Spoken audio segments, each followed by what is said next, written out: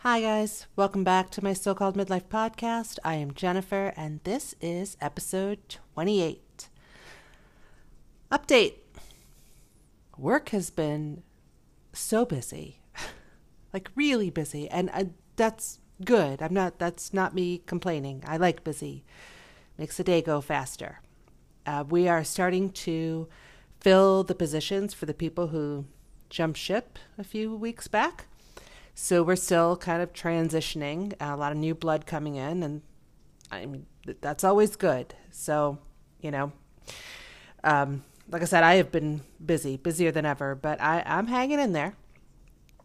They actually moved me. They moved my office, so I'm no longer separate from where all the other managers sit. They moved me into one of the offices off the lobby, and I don't care. It's fine. I mean, I don't care what office I'm in. Makes no difference to me. It doesn't affect me or how I do my job. So, but I did find out that the other managers call me the guidance counselor.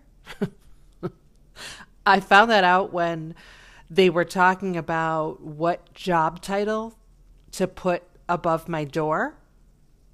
And someone said, guidance counselor.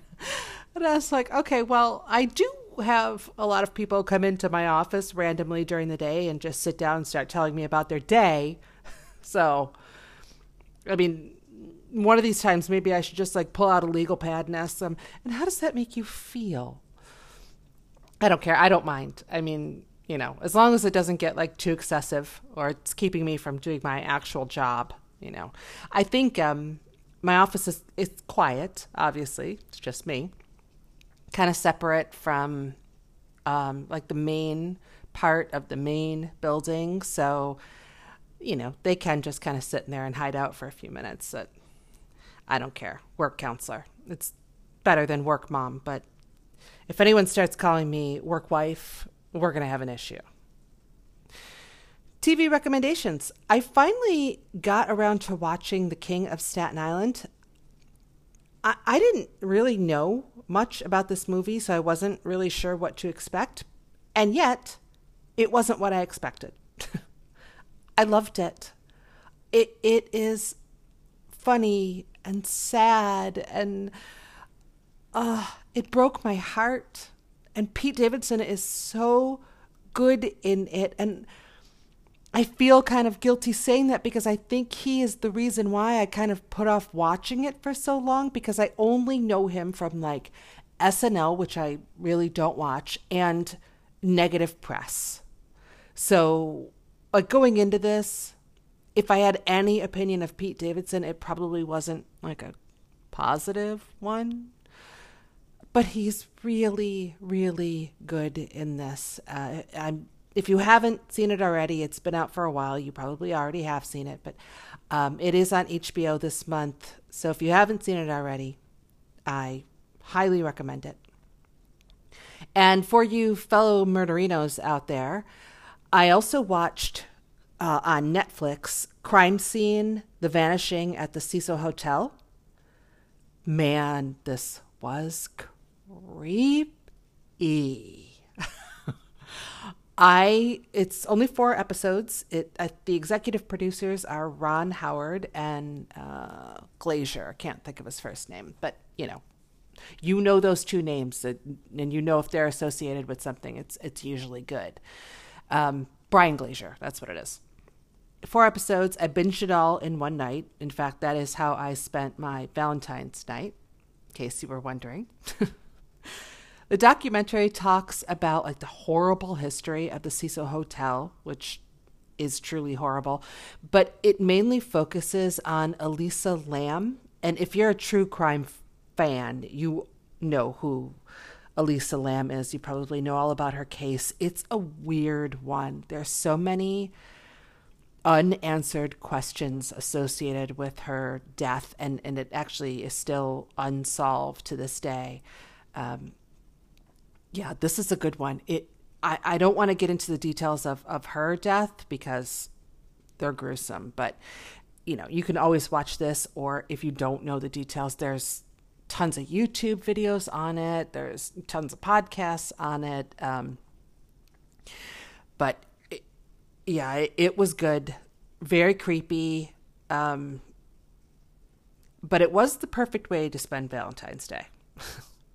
Just curled up on the couch watching a creepy murder doc with my animals. Which, speaking of my animals, if you're in the Facebook group, you saw the most recent pic of them. Oh my God, they're so cute. I can't really say it enough. They are so cute. And speaking of Facebook, I finally got around to creating a Facebook page for the podcast, which is different from the group page, apparently.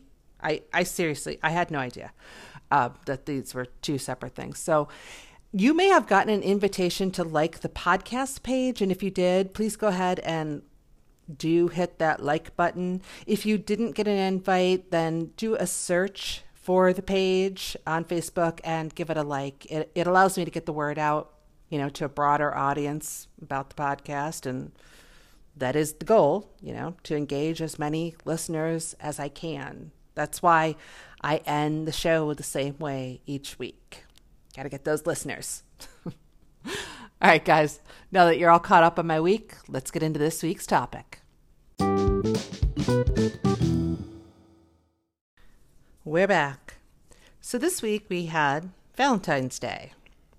I told you last week how I feel about Valentine's Day, so I won't go into it again. But if you're not bitter about love like I am and you celebrated, I hope it was everything you wanted it to be. Lots of love, lots of chocolates, lots of romance, blah, blah, blah. For me, it was weird. I still cried this week. Not as much as last week. But, aside from that, I kept getting signs and reminders of past relationships. I kept getting visited by the ghosts of relationships past. I did my best to ignore them because I just figured, that love was in the air. And since I don't have someone to love currently, I probably was just, reaching into my past for some kind of fulfillment or whatever.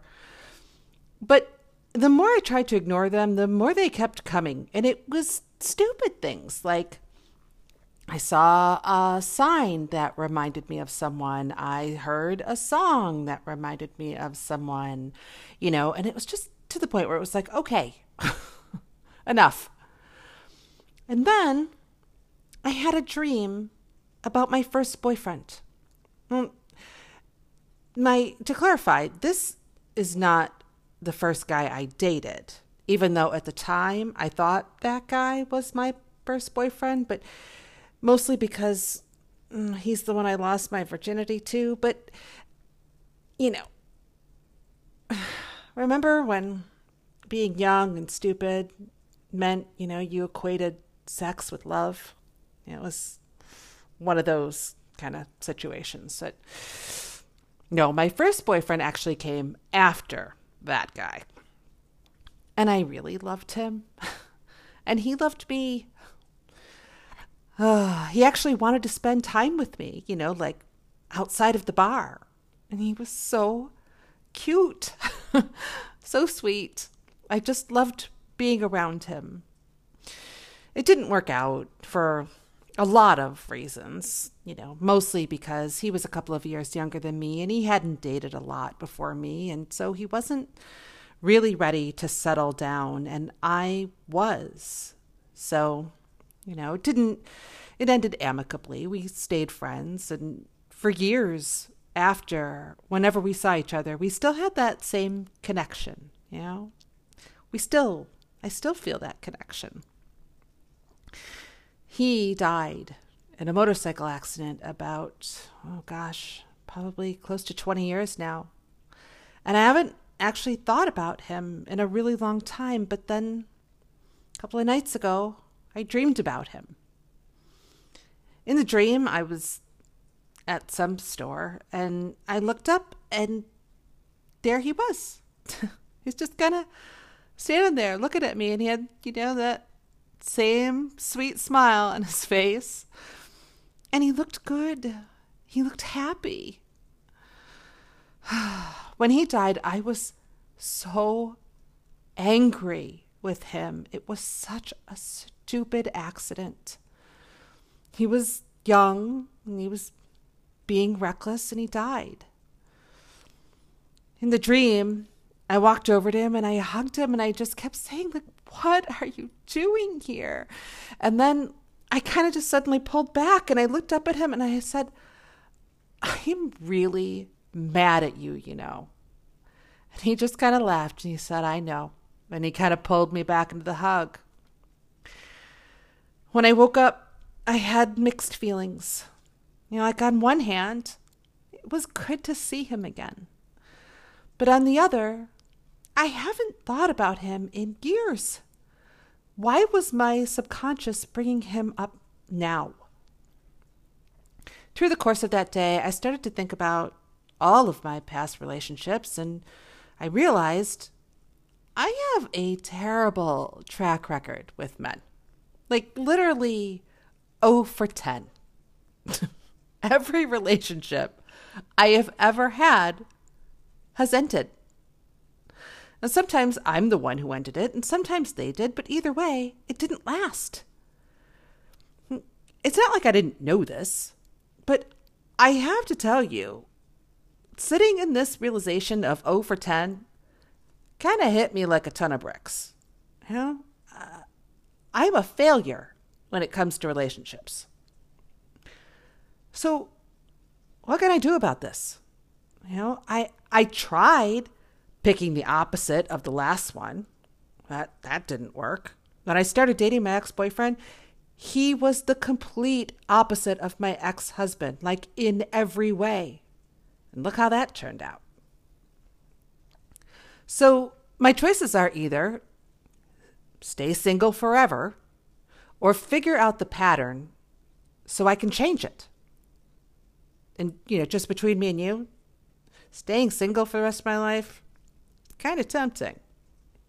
It'd be easy, right? Just me and my animals.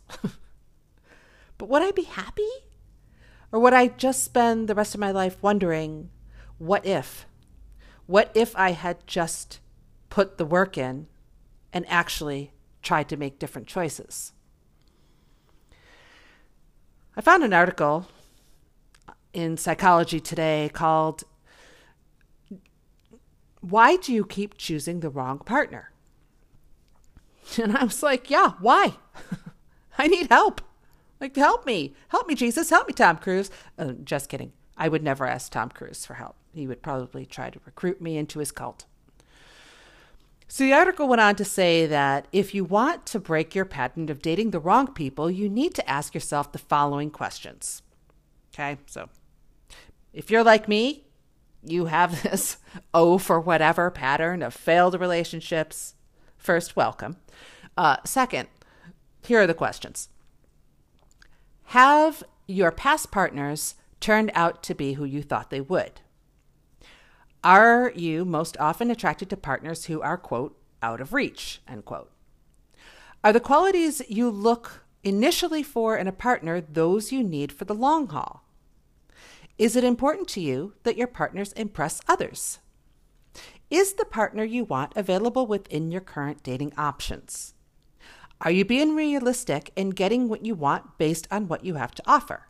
And last, are your choices more often based on romantic myths rather than pragmatic possibilities?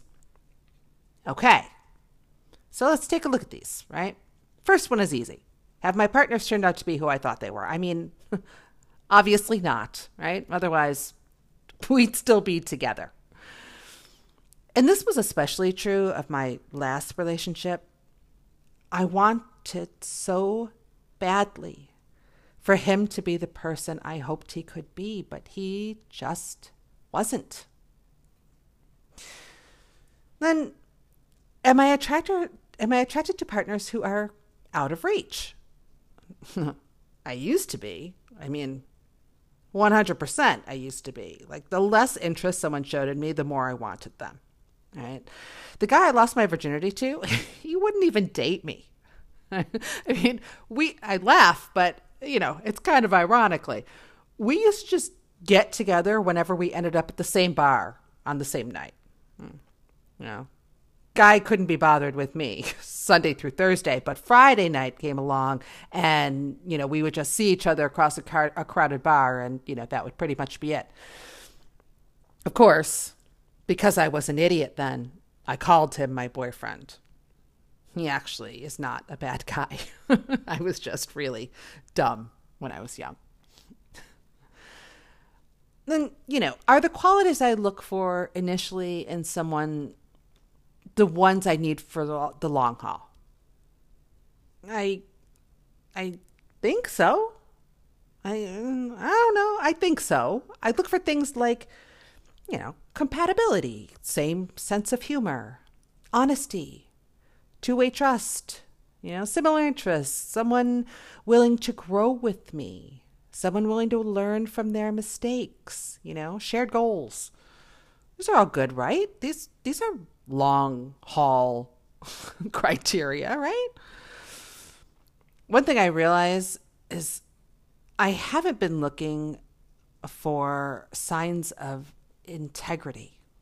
I tend to I fall victim to my tendency to see the best in people, even when they're showing me that it's just not there. I fall in love with the idea of who I hope the person can be, the highest potential of a person instead of who they really are. That's a pattern I need to break. Does my partner need to impress people? No. I mean, obviously not. Have you seen the guys I've dated? Is my future partner available within my current dating options? I hope so. Otherwise, what's the point? I mean, what are my dating options? Dating apps? Yeah, no. My soul still hasn't recovered from the last time I was on them. Meet someone through friends? I don't have any friends down here. If someone from New York would like to send someone to Florida for me, I'd check them out. Please don't be deterred by the fact that he's in a different state. And even if there was someone at work that I was interested, I don't think it's a good idea for me to date anybody that I work with. So I guess I'm left with meeting someone while picking out produce. Stranger things have happened, I guess. Am I being realistic with my checklist based on what I have to offer? I believe I am. I mean, I won't go down my list of qualities, but I don't think I'm being unrealistic or, punching above my weight class. I know what I bring to the table. I know what I have to offer. It's not like I'm asking to date Kevin Bacon, although I would. I so totally would. And finally, are my romantic pursuits based in reality or fairy tales? Guys, we've talked about this. I told you rom-coms have ruined me. So probably not based in reality. But, I hope I can tell the difference between fantasy and reality. But I have to say, in the beginning of a relationship, it's tough. You got all those endorphins kicking in. I mean, there is nothing like the high in the beginning of a relationship. And at least for me, I don't think I'm alone here. And you can get swept up in those emotions. Unfortunately, those emotions don't last. They taper off, and that's a good thing. So if you find yourself addicted to that beginning stage of a relationship, you're never going to be in a long-lasting relationship. There's a girl that I follow on YouTube. I told you guys I've been watching a lot of YouTube. And she talks about relationships, and she's not for everybody because she's very blunt. But she talks about the difference, in relationships, and she uses the term firecracker or fireplace. So, firecracker, loud, exciting, lots of oohs and ahs, high levels of emotion, but burns out really quickly and potentially can hurt you pretty badly.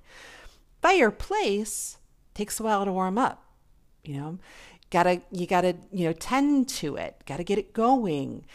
But in the end, it's going to provide you a lot more heat for a lot more time. So got to kind of start to look at the difference between firework and fireplace. Firecrackers, fireplace. All right, so I answered my question. So now what? One thing the article stresses is not to go into a relationship seeing the red flags and thinking your love can change them. Oh, Psychology Today, where were you in 2012? Of course I thought I could change him. Of course I thought he had just never been loved enough. Love heals all, doesn't it? Especially my love. Because I can just will it to. But when you see something in your partner that you think you can change, that's something that is actually one of your deal breakers, whether you know it or not. He's not going to change. He's been like this a lot longer than he's known you. And to stay in that relationship and to keep thinking that if you just love him hard enough, you're actually compromising one of your core values. And that's just going to lead to resentment. That'll just be another failed relationship. Trust me on this one. Learn from my mistakes. I know whereof I speak. Another article I found, this one from psycholive.com, called How to Stop Making the Wrong Relationship Choices, suggested that if we keep picking the wrong partner, we might think we don't deserve better. Quote, the type of guy you date is a direct reflection of the value you place on yourself. Oof, that's harsh. The solution? Stop listening to your inner coach. Now, your inner coach, this is not your intuition, right? Your inner coach is, think mean high school coach.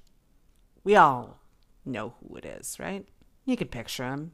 The old guy, the one who's wearing shorts that are simultaneously too short and also too high, constantly screaming at you that you're not putting in the effort, you're not trying hard enough, you're not being good enough.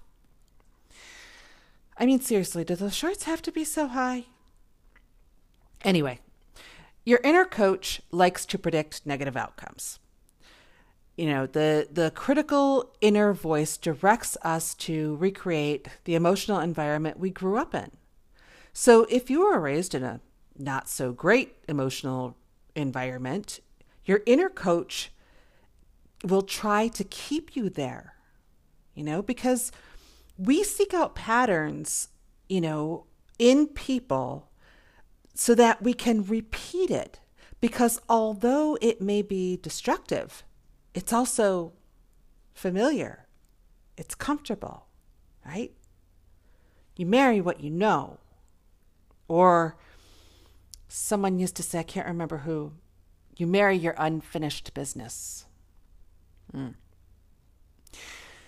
if you do just happen to find someone who doesn't fit into your usual destructive pattern, you'll probably just self-sabotage. You'll find a way to ruin that relationship. If you find yourself doing this, as I most definitely have, we need to stop listening to that inner coach, and we need to seek out external voices. Use your most trusted, your most brutally honest friends and family, and ask them what they see. The article talks about a woman who was friends with the guy, and he was definitely interested in her, and she's just, not all that interested in him. He wasn't her type, he was too nice. He was too nerdy. But her friends kept seeing him, and they kept seeing how much he cared for her, how well he treated her, how highly he thought of her. And they finally sat her down and said, "What are you doing? You've got a great guy right here. Why do you keep, denying it?" And so, the girl stopped listening to her inner coach and listened to her external voices and her friends, gave the guy a chance. According to the article, they just celebrated their 10-year wedding anniversary. So if this guy, whoever it is in your life, maybe you have somebody in your life that seems, not your type, or maybe too good to be true, maybe you're just finding fault where there isn't any, because he doesn't fit that destructive pattern that you were raised in. So, bottom line, if I want to meet someone who I can finally have a successful relationship with, a true, for as long as we both shall live kind of relationship, I need to recognize and break this pattern. And that's going to take work. But that's what this podcast is for, right? For me to work through my issues and for you to learn from my mistakes. I'll be the canary in the relationship coal mine. Oh, and if any guys out there are true animal lovers and want to date me, let me know. My animals would be thrilled. They honestly need a break from me and all of my love. All right, guys, I'm going to wrap up this week's episode. Thank you so much for coming back for episode 28. Don't forget, join the Facebook group, My So-Called Midlife Podcast. Also, look for the Facebook page called My So-Called Midlife Podcast. Give it a like. Follow me on Instagram at JennyJoy316. If you like the podcast, tell your friends, and then tell them to listen. That second part is important. By the way, guys, if any of you are listening on Apple Podcast, I just noticed that I've had people tell me that they have been leaving reviews and rating, and it's not showing up. If this is you, if you've done this in the past, can I ask you to please do it again? I don't know why they're not showing up. I don't work for Apple, so if you would, just please resubmit your rating, write a few words in a review. Goes a long way, and I would really appreciate it. If you have questions or topic suggestions, email me at mysocalledmidlifepodcast@gmail.com. All right, guys. Thanks for listening. Until next time. Love you. Bye.